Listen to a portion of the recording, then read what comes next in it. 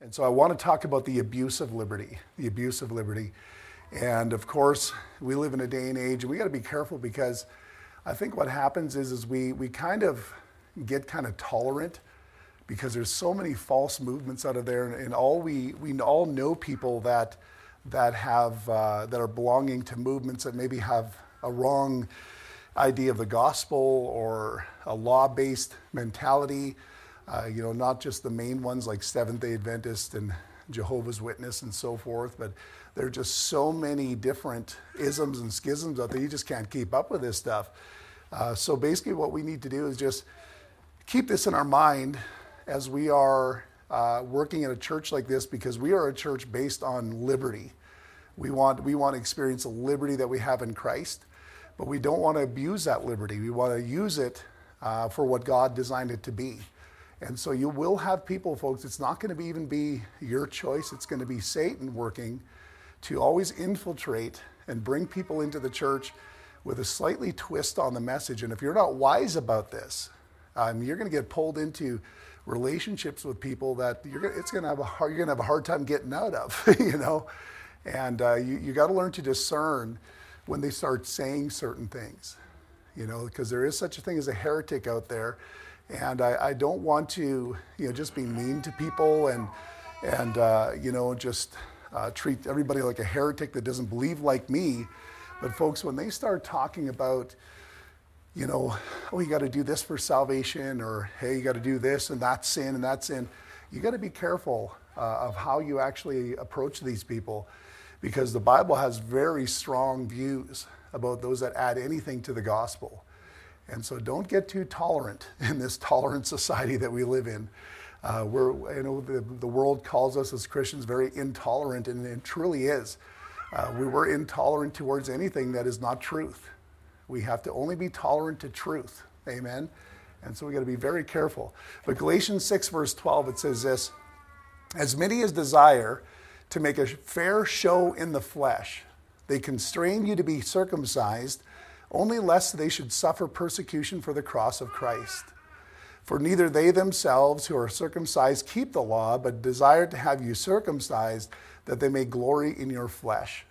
But God forbid that I should glory save in the cross of our Lord Jesus Christ, by whom the world is crucified unto me, and I unto the world.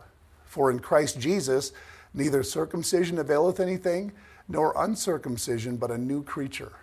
And as many as walk according to this rule, peace be on them, and mercy and upon the Israel of God. Let's pray. Father, I just ask that you would just bless, Lord, this time together. Help us, Lord, to get something from the truth tonight so that we can learn and grow and be effective in protecting our families, protecting our church from false disciples coming in and trying to cause problems with false doctrine. Help us, Lord, to become wise, I pray. In Jesus' name, amen. All right, so a false gospel will keep people in bondage. And people don't move forward like that. The book of Galatians is written to a bunch of believers that did believe the right gospel. So they were born again, but someone came in afterwards and started to confuse them, started to give them ideas that weren't a part of what Paul gave them. And that's why Paul wrote the book of Galatians to them, to straighten this out, because he knew that if they start getting ear to this stuff, it's going to keep them in bondage, and it's going to keep them from being what God wants them to be. So that's why we think it's important to keep ourselves aware of these problems that are out there. In Galatians 2:4, it says, and that because of false brethren unawares brought in, who came in privily to spy out our liberty, which we have in Christ Jesus, that they might bring us into bondage. And so they'll come in, they'll look around, they'll feel out the liberty that you have, just so they can tell you things that'll bring you little by little into the bondage of the law. And so into a law-based thinking once again. And I've had that here. We've had to approach people. And and I don't necessarily always, go and kick somebody out or just say, get out of here. Maybe I should do that more often, but I don't do that. I just keep my eyes open. We've had a situation recently where I called all the men of the church into a meeting, and I just said, guys, I want to let you know that this is what's going on. There's this person, and he's giving out this type of doctrine, and I just want you to know that, because I'm not willing just to throw them out into the streets here, because you've got children, you've got other people that are, maybe the Lord will get a hold of these people. And so as long as we can, we want them to be underneath the teaching and preaching of God's word. But at the same time, we can't be stupid, And so I wanted the men to get on board, because then they can keep their eyes open and their ears open. If they hear anybody saying stuff, they can just say, hey guys, that's not truth. And let's have mercy on these people. But at the same time, don't give in to this false message they're giving out, And so I always look at it, anybody can come to church. But as soon as their message starts hurting people or redirecting the belief or faith of somebody, that's when we have to step in. That's when we have to deal with people, Maybe some of you came in here and you had an idea of the gospel that wasn't right, Aren't you glad we didn't feel you out and kick you out the door, Many people come from backgrounds like that, and we want them to be able to come in, hear the truth, and readjust their doctrine. Maybe get saved, go forward. I want that for people, but at the same time, I'm not willing to sacrifice you for it, So it's a delicate balance to balance these things, and to when do you do it, when do you step on this, when do you deal with them, and so forth. But that's where it helps when you yourself, in times like this, say, hey, we need to be informed about this. We need to understand this, so that when I hear it, or maybe this person comes to me, I can just say, hey, you know what? What you're telling me is not according to Scripture. And I'd appreciate if you wouldn't say that around God's people at Airdrie Baptist Church. See, what's happening is you're admonishing that person. And the Bible says after the first and second admonition, then it says to reject them. But you do give them opportunity. Amen? So you don't just kick them out when you hear that they may have some weird views on things. But if you're having to admonish them over and over, that's when you say, hey, you got to stop this.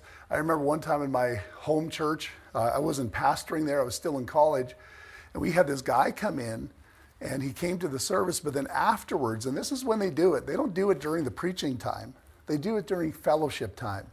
So they'll draw you aside, and that's when they'll start talking to you about all these different things.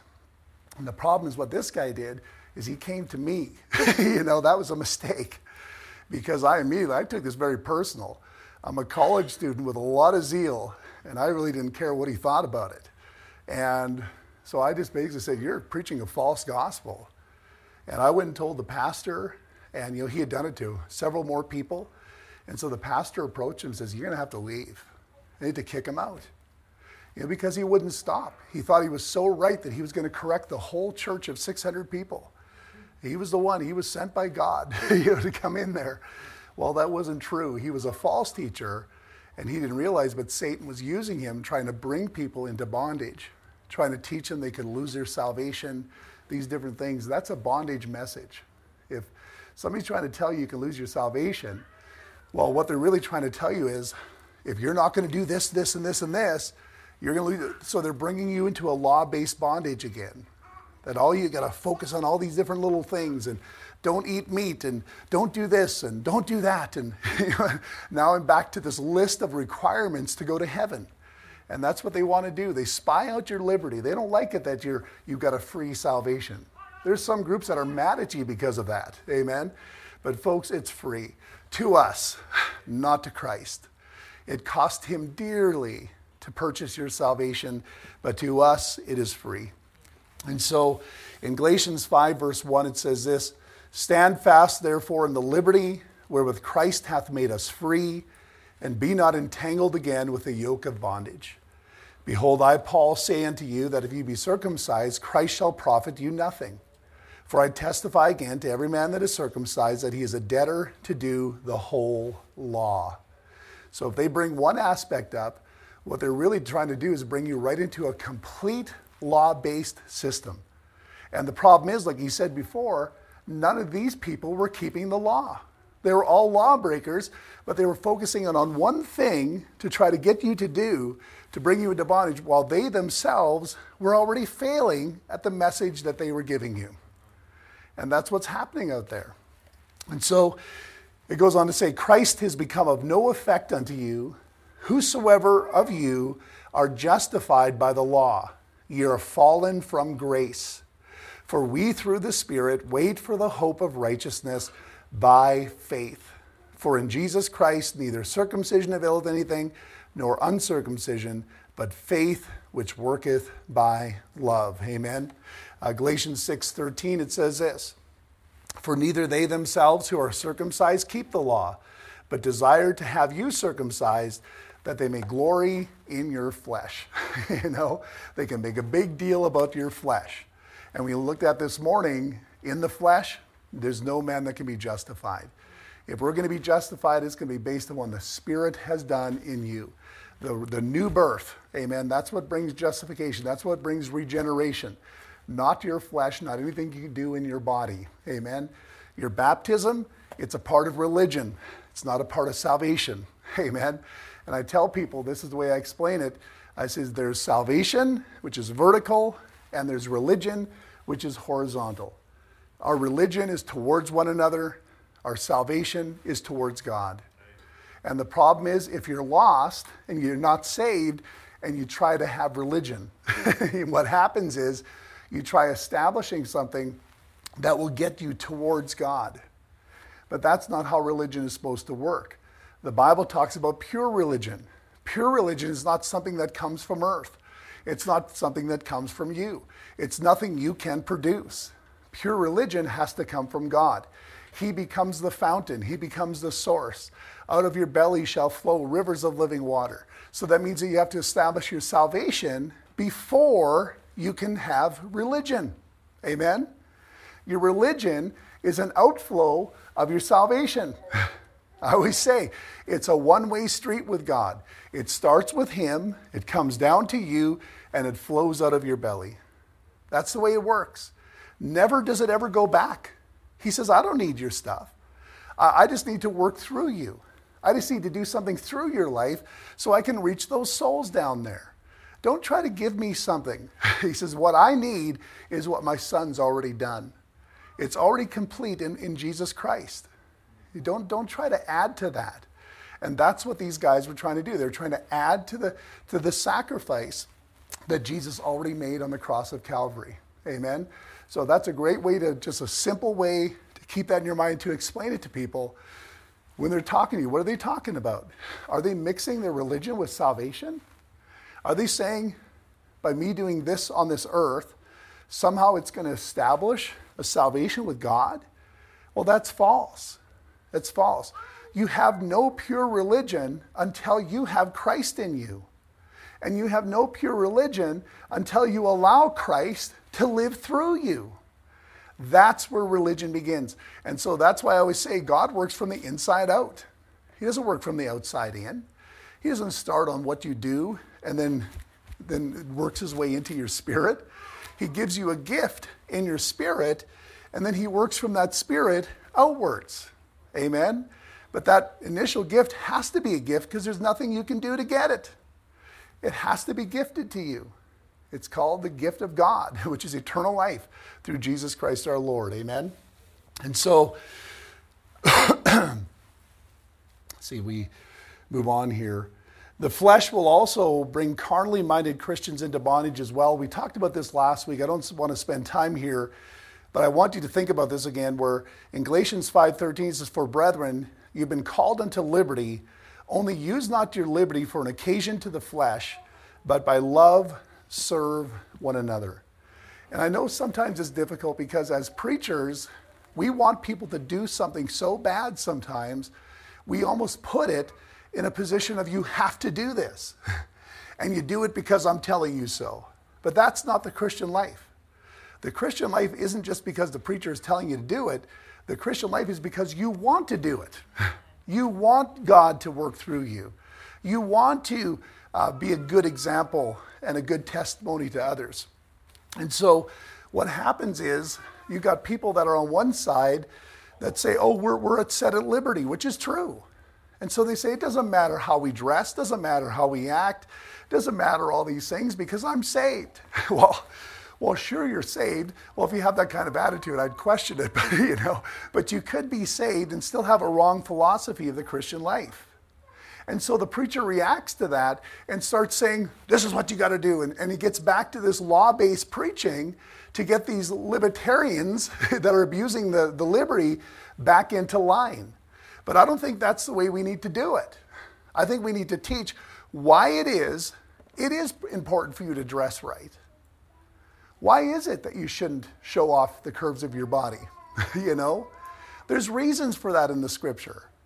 And you know what the Bible says, and this is one major principle here.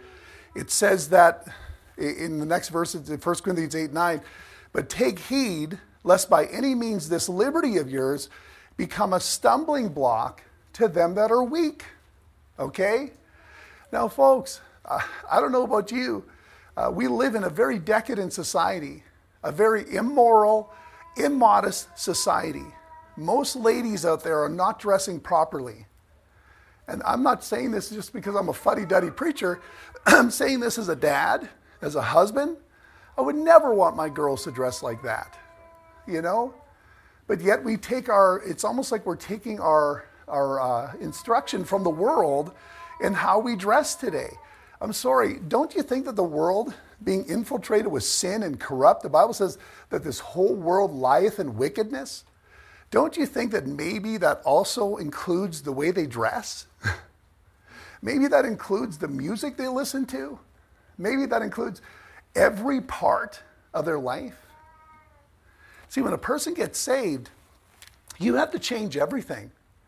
Everything gets changed because you want God to change your life. And like we were talking about this morning, the Spirit of life works in you to fulfill righteousness in you and to show forth Christ to the world.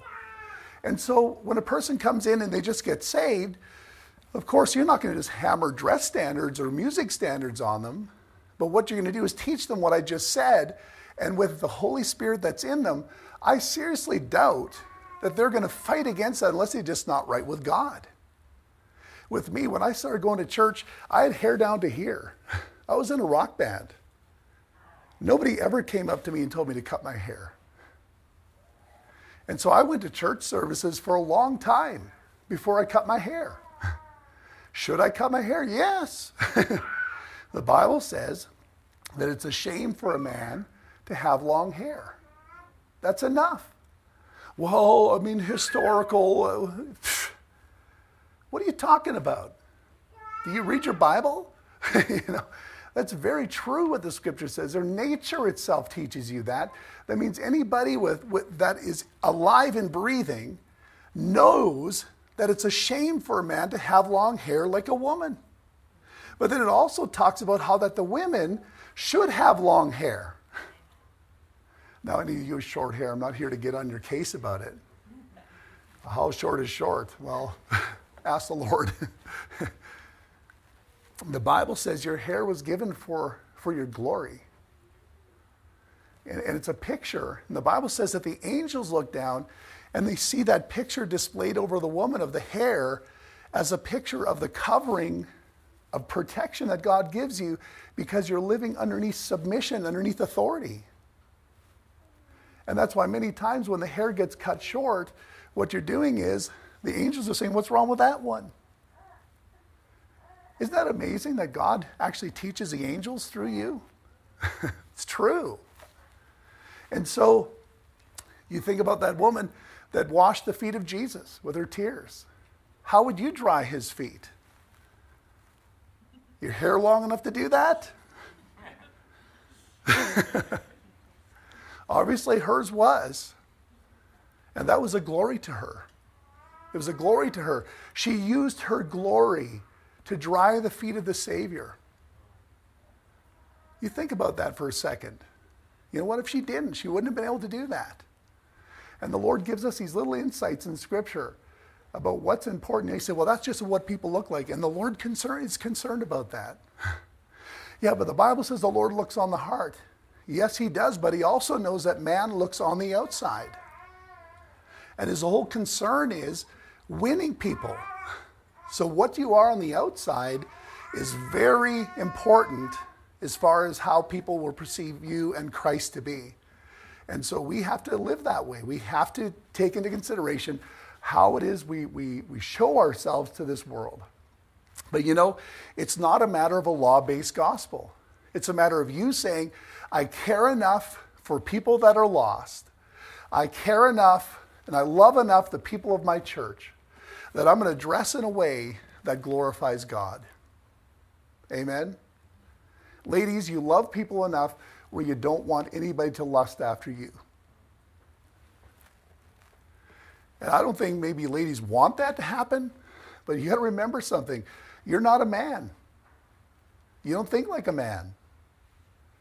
And so talk to your husband. And husband, be stinking honest for a change. You coward. Stand up and tell your wife what it means when someone wears tight clothes. Oh, I don't want to come off like I'm not right with God. You're not right with God when you're not teaching your family. Amen? And that's because you love people.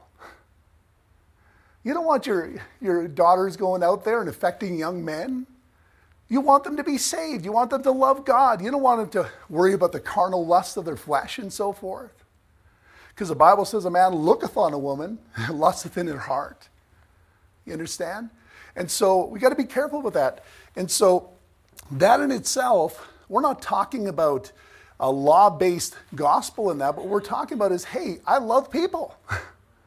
And I'm not going to use my liberty as an occasion to the flesh. Well, I can dress the way I want because Jesus paid on the cross for all my sin. Sure you could, but you're also going to be useless in the things of God. And not only that, you may be working against the plan of God. Amen?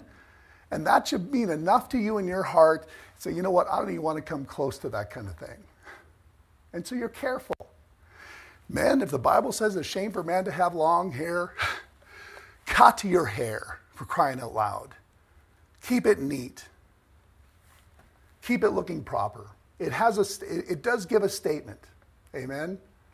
Because even nature is teaching people it's a shame to have long hair. Ladies, don't be afraid to grow out your hair. The Bible's for that. And I understand, you know, my mother-in-law, she was dying of cancer. There's a time that they had to cut her hair off. She lost it. They had to wear a bandana and things like that. I'm not talking about being stupid about this, you know. I'm talking about that which is within your power to do, to love people and to be a good example and a testimony to people. Why don't you do that? Why don't we do that?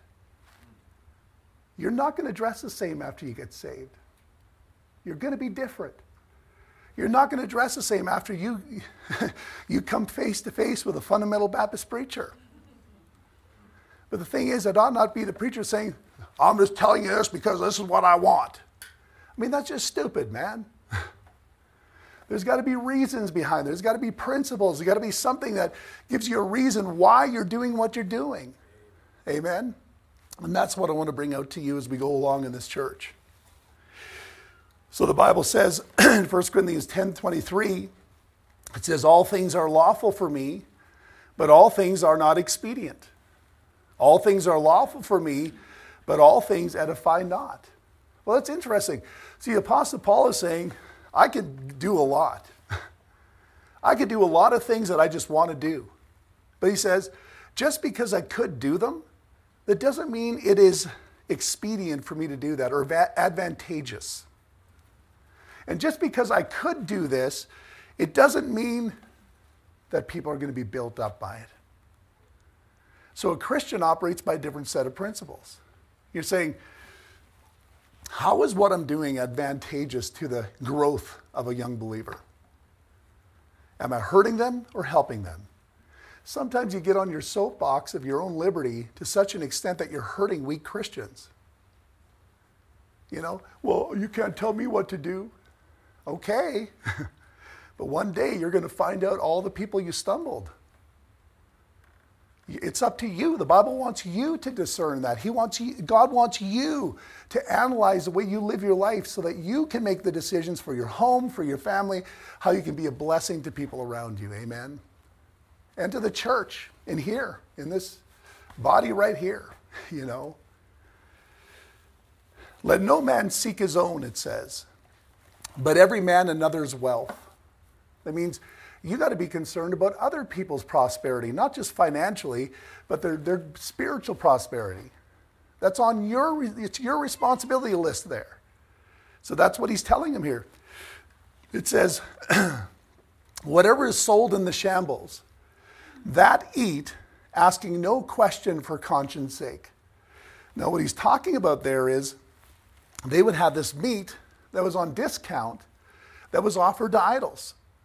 Of course, there's no idols that's going to eat this meat because they're dead. It's a piece of wood. So afterwards, they'd take this meat, they bring it to the market, and they'd sell it at a discounted price. And so the Christians thought this was a great deal. We're always looking for a good deal. And we go there, we buy the meat. Paul says, don't go around and ask, was this offered to idols? Shut your mouth. Buy it and eat it. It's got no power over you. It means nothing. But then he goes on to say this. It says, for the earth is the Lord's, and the fullness thereof.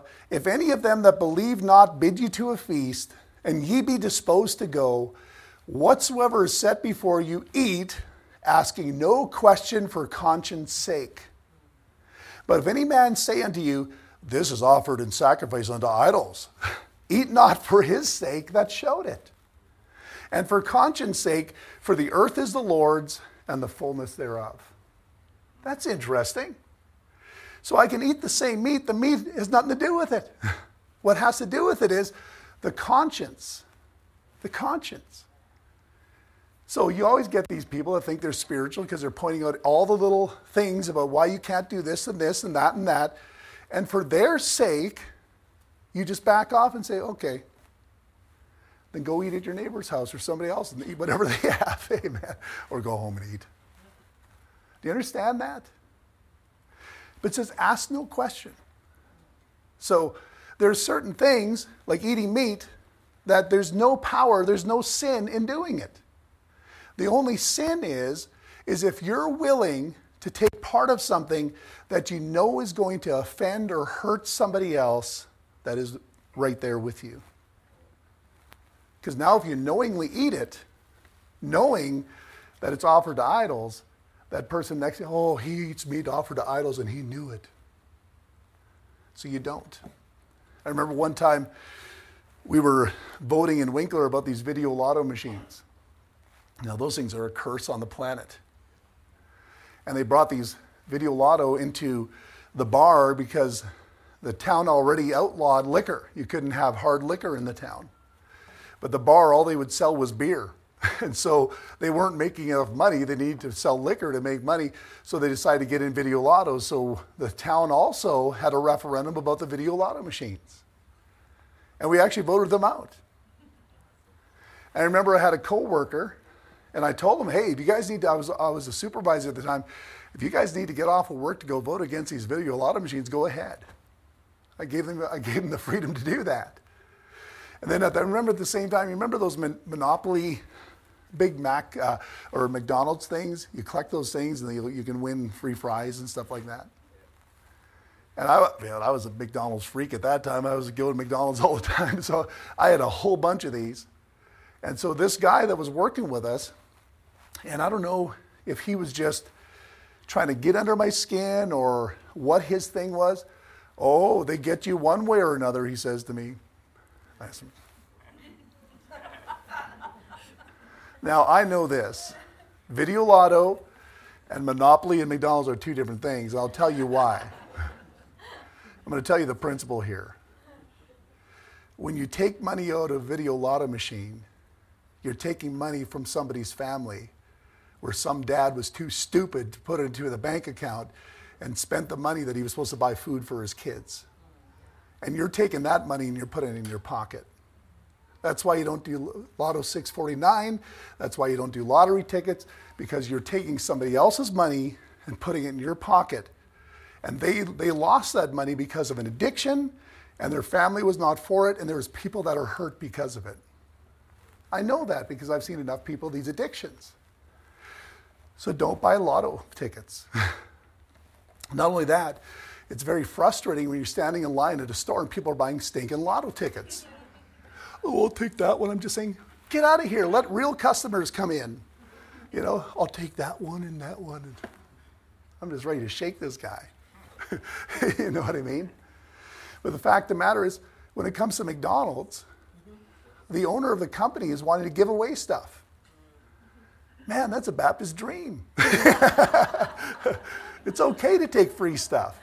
There's nobody else losing anything when you get that free fried McDonald's piece, whatever it is. You just go cash that in. But you know, at that point, because I knew his spirit, I took all those stupid things, I just threw them in the garbage. I just threw them out the door. Then he looks at me, oh, I didn't mean to do that. He says, yeah, you did. Yeah, you did. And that's what I mean. We need to, who cares? There may be a free fry in there somewhere. I was willing to give up the free fry just to shut this guy's mouth. You understand? And so sometimes we got to make a decision.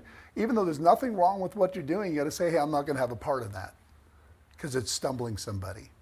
They're associating it with something that isn't quite proper. It's kind of like many times at Christmas, folks, I don't care whether you celebrate Christmas or not, whether you have a tree or you don't, as long as you don't start bowing down to it and say, I love you, tree. You know? Don't do that. You understand? But the fact of the matter is, I remember there's one guy in the church that we were in, and he made a big deal about it. And the church that I was in, the pastor set up a couple of Christmas trees in the church. It was a big church. They were kind of spread around a little bit. And so as they walked by the tree, this guy with his children, he would shield their eyes.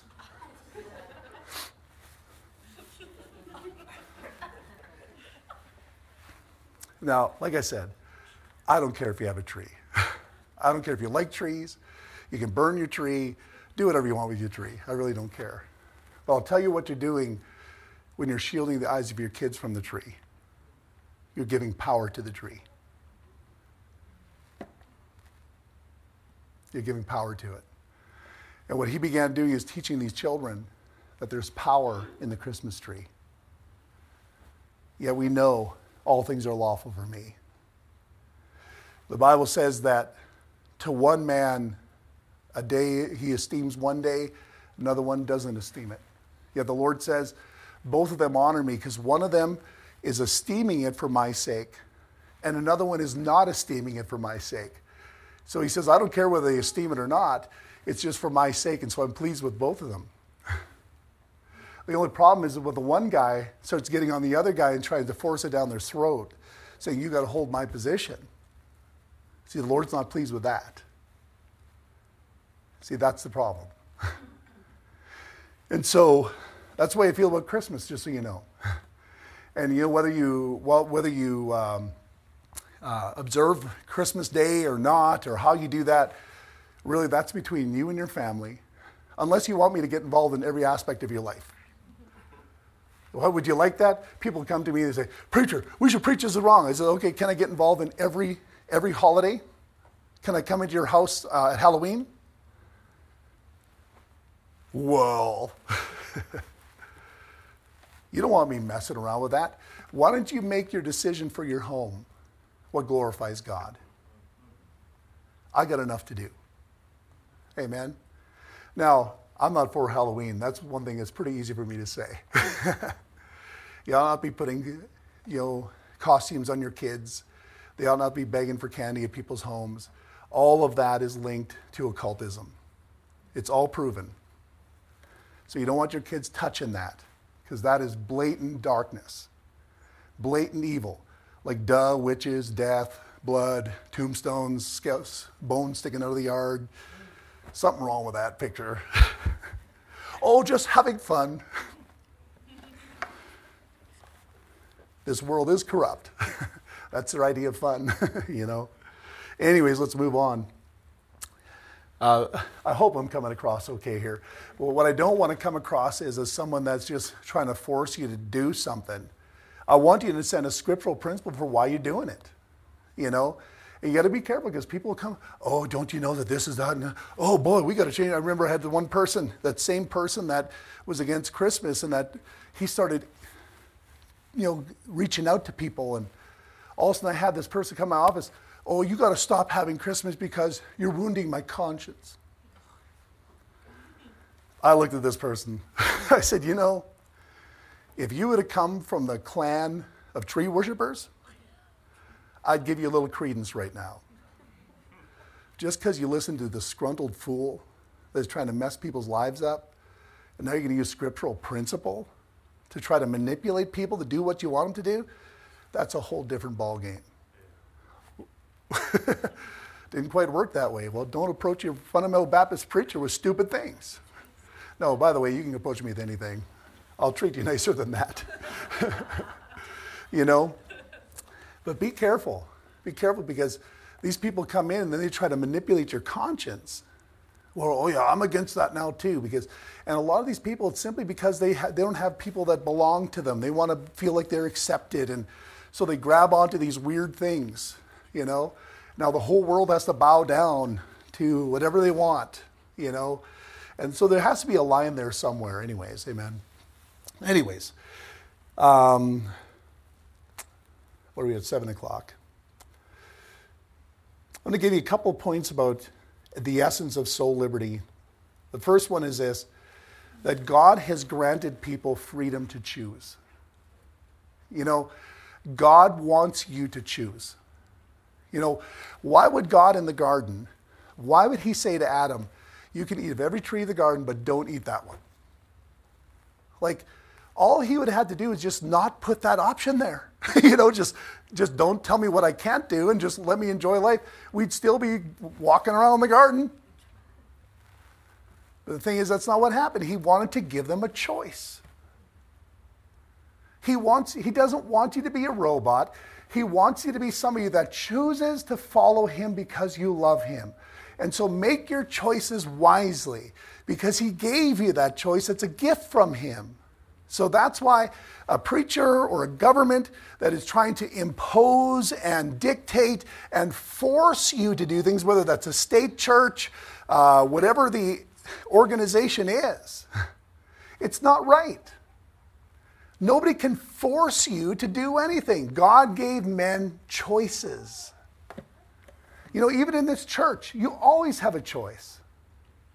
Say, but Pastor, you've got certain standards. You've got certain membership requirements. You've got certain, yeah, but you got a choice whether you want to be here or not. You always have a choice. You can walk right out the door. Nobody's going to chase after you with a stick. Beat you up in the alleyway. You know, that's not going to happen, because we have what's called individual soul liberty. We can all choose for ourselves what we want to do, what we get involved with. But like I said last week, when you make a choice to do something, there's always parameters, requirements, and accountability for that which you choose to do.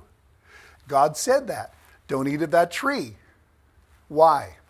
If you do, you're going to die.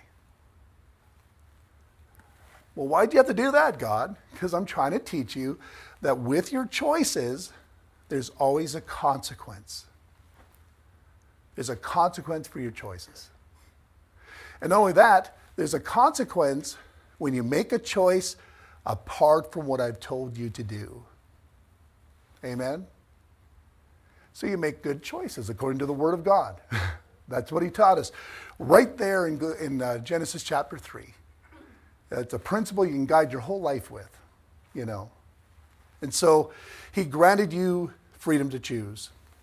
Romans 14:15. But if thy brother be grieved with thy meat, now walkest thou not charitably, destroy not him with thy meat, for whom Christ died. Make a choice. Don't eat the meat. But I can eat this meat. I got the freedom to eat this meat. I know. But make a choice because you love the person. And you know what? In all respects, liberty was given to you so that you, by love, could serve one another. That's why you have the liberty in the first place. For that person that doesn't like the meat you're eating. Amen? Revelation 3:8. I know thy works. Behold, I've set before thee an open door, and no man can shut it. For thou hast a little strength, and hast kept my word, and hast not denied my name. They made a choice. He says, and because of that, I've set a door before you that no man can shut. That's what I want for Airdrie Baptist Church. You know, the city council, whoever it is, can have all their powerful decisions. But when the Lord opens the door, he says, don't worry about it. No man's going to shut the door. But when I shut the door, no man can open it. As much as you want to open that door, my friend, it's not going to happen. So choose. Choose well. Choose well. Make good choices. It has a lot to do with the success of your future. Amen? People don't realize that. They think that things are just going to go on when you're making all these bad choices. It's not true. It's going to come home to roost at some point. The Lord is just giving you mercy, giving you time to get your head straight. Amen? God desires free will servants, not slaves, to serve him. That's why there's verses like John 14:15. If you love me, keep my commandments. John 14:21. He that hath my commandments and keepeth them, he it is that loveth me. And he that loveth me shall be loved of my Father. And I will love him and will manifest myself to him. He says, if this is the kind of relationship we can have, where you simply obey me because you love me, I'm going to reveal myself to you. That's where a relationship flourishes, he says. You know? So it can never be, well, I got to do this because the preacher says. You know? The law has been given. Rules are given. You know, we got rules. We got rules for Sunday school teachers. We'll have rules for nursery workers. Ushers have rules. You know? But if as an usher, you're looking at those, there's rules, always making rules. All you're doing is showing how you don't love God. See, because when you operate in a relationship with the Lord, those commandments aren't grievous to you. They don't bother you. In fact, you're fulfilling those commandments. You're riding above them. But a person that doesn't have a right relationship with God, they're always bumping themselves against those commandments. They're always complaining about the rules. Because the rules are there for them. If you love God and you're filled with the Spirit, those rules aren't even there for you. Because you'll automatically do it. The rules are there written in the stone for those that don't automatically do it. Who's the one that doesn't automatically do it? The thumbsucker, the complainer, the one that's always making a big deal about it. They don't want to be held down by rules. Folks, if you're Spirit-led, you're above all the rules. You're living a life above all the rules. In fact, people look at you, the Bible says that a spiritual man judgeth all things, and he is judged of no man.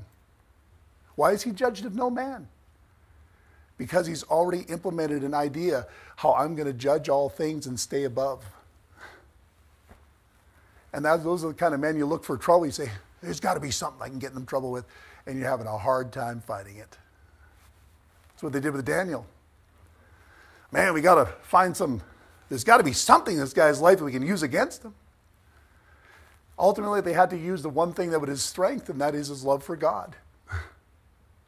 They used his love for God against him because they knew that he would continue to be faithful to the Lord. So they knew that he'd continue to pray to his God. So they said, hey, anybody that won't pray to the king and pray to any other God, we're going to throw him in the lion's den. Well, it's kind of a duh moment. Daniel's going to be in the lion's den. But in the midst of that, God says, I'll hold the mouth of the lion. Yes, you will be put in the lion's den, but God will meet you in the lion's den. Notice that they were still hungry. Because when it was all said and done, the king was kind of mad at how he was manipulated. All those people that brought that against Daniel, he threw them into the lion's den. And the Bible says that the lions had mastery over them. You know what mastery is? That means there were no bones left. They were gnawing those guys down. They completely destroyed them. So it wasn't like the lions weren't hungry. They would have loved to eat Daniel if it weren't for that angel. Amen? So God desires free will servants. And all men are accountable to God for your decisions. And the Bible says in 2 Corinthians 5:10, For we must all appear before the judgment seat of Christ, that everyone may receive the things done in his body, according to that he hath done, whether it be good or bad. That means you will be held accountable for the decisions you're making in your life. Every one of us. In Ecclesiastes 11:9 it says, Rejoice, O young man, in thy youth, and let thy heart cheer thee in the days of thy youth, and walk in the ways of thine heart. La-di-da-di-da. Then he says, and in the sight of thine eyes. But know thou, for all these things God will bring thee into judgment. Saying, go ahead. Enjoy life. Walk according to your heart. Just go at it. But keep one thing in your head. That God is going to judge everything. It's all going to come to light. Well, that changes things, Well, then maybe I won't necessarily go after my heart. Maybe I need something else to guide my life, like principle, not the deceitful heart. Amen? And so right decisions lead. Right decisions will lead you to bad consequences. Did you know that? You got to be ready for that in this world, I'm saying, not in the next. The Bible says, yea, and all that will live godly in Christ Jesus shall suffer persecution. So your choice to live godly will cause people to pursue after you. So on the job, when you try doing right, you try being a witness during break time, not during work time. You read your Bible, you're not cursing, you're not listening to the bad music, you're not being a dummy, People look at you, then they say, hey, we need to find what this Achilles heel is in this guy. They pursue after you. That's what persecution means. So there is consequences for your decisions. And that's as far as I'm going to go. I got another point that I want to preach yet on guidelines for liberty and what will help you live that life of liberty that God wants you to have. But I just want you to understand that there is godly choices will bring consequences in this wicked world. And folks, so if we stand upon the truth, there's going to be backlash. So if you're not wanting backlash, don't go to a Bible preaching church. But if you want to see God deliver, go to a Bible preaching church. Amen. Because God will keep us safe. He's done it so far. Sometimes you just don't know how things are going to turn out. But, you just keep doing right, keep doing the right thing, and you know what? The good comes out at the end. You just got to be true to it. Amen. Let's bow our heads. Thank you for your patience tonight as I went through this. I know my voice isn't too terribly dynamic tonight to keep you awake, but I hope the truth was dynamic enough for you. First of all, what about these people coming in and bringing these false messages? Can I count on you? Can God count on you to admonish these folks and say, that's not right? Because you may just be saving someone else from a whole lot of trouble when you stand up and you correct these situations. Don't always leave it to the preacher. You need some good men and women that have a Holy Spirit-filled heart and in the spirit of love. Tell people, that's not right. You can't do that. You can't do that here. I love these people too much. What about some of those things that maybe you're saying, nobody's going to tell me what to do? I got my own life. No preacher's going to tell me what to do. There's no rules that are going to tell me what to do. Folks, what if it's hurting somebody? What if it's hindering somebody from being everything they can be for the Lord? Are you willing to say, you know what, I'm going to let go of this? Are you willing to have that kind of a heart for the things of God? That's what liberty is all about. It's about the love to serve people. Not just the people you like, but all people. To be there for them. And then realize God made you to choose. What kind of choices are you making?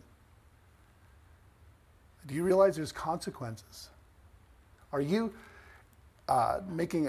taking an inventory of your philosophies Sometimes I hear people say things about their philosophies and saying, where in the world do you get that from the Bible? There's a consequence for these false philosophies, folks. And so are you willing to take those philosophies and bring them to the truth of Scripture and say, you know what, I'm willing to change the way I think about things because I don't want to hurt people.